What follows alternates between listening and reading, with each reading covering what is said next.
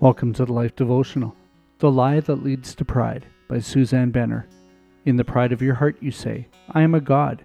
I sit on the throne of a god in the heart of the seas. But you are a mere mortal and not a god, though you think you are as wise as a god. Ezekiel 28:2. By God's Holy Spirit, the words of the Old Testament prophets reach across time and speak into our current experience. Often the prophetic oracles spoken by Isaiah, Jeremiah, Ezekiel, Daniel, or others held layers of meaning with both a current and distant fulfillment. These messages from God hold truth, principles for living a holy life in the 21st century. In Ezekiel's prophecy against the ruler of Tyre, Ezekiel 28:1-19, we discover powerful words about the attitude that lead to pride. By your great skill in trading you have increased your wealth, and because of your wealth your heart has grown proud. Ezekiel 28:5. And also, your heart became proud on account of your beauty, and you corrupted your wisdom because of your splendor. Ezekiel 28:17. Pride corrupts power, great skill, wealth, beauty, and wisdom. The insidious work of pride rises from a faulty belief.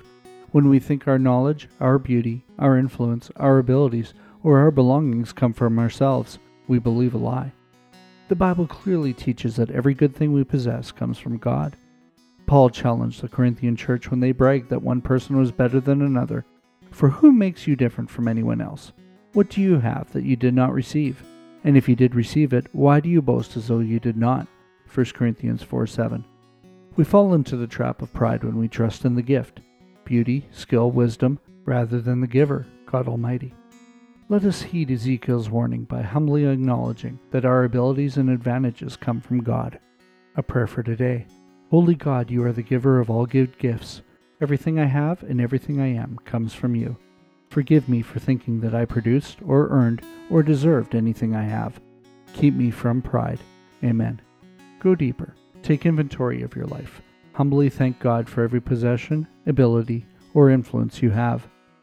Consider this. Read Proverbs 3:34, James 4:6, and 1 Peter 5:5. How does God deal with proud people? Do you need prayer? Come see us at thelife.com/prayer.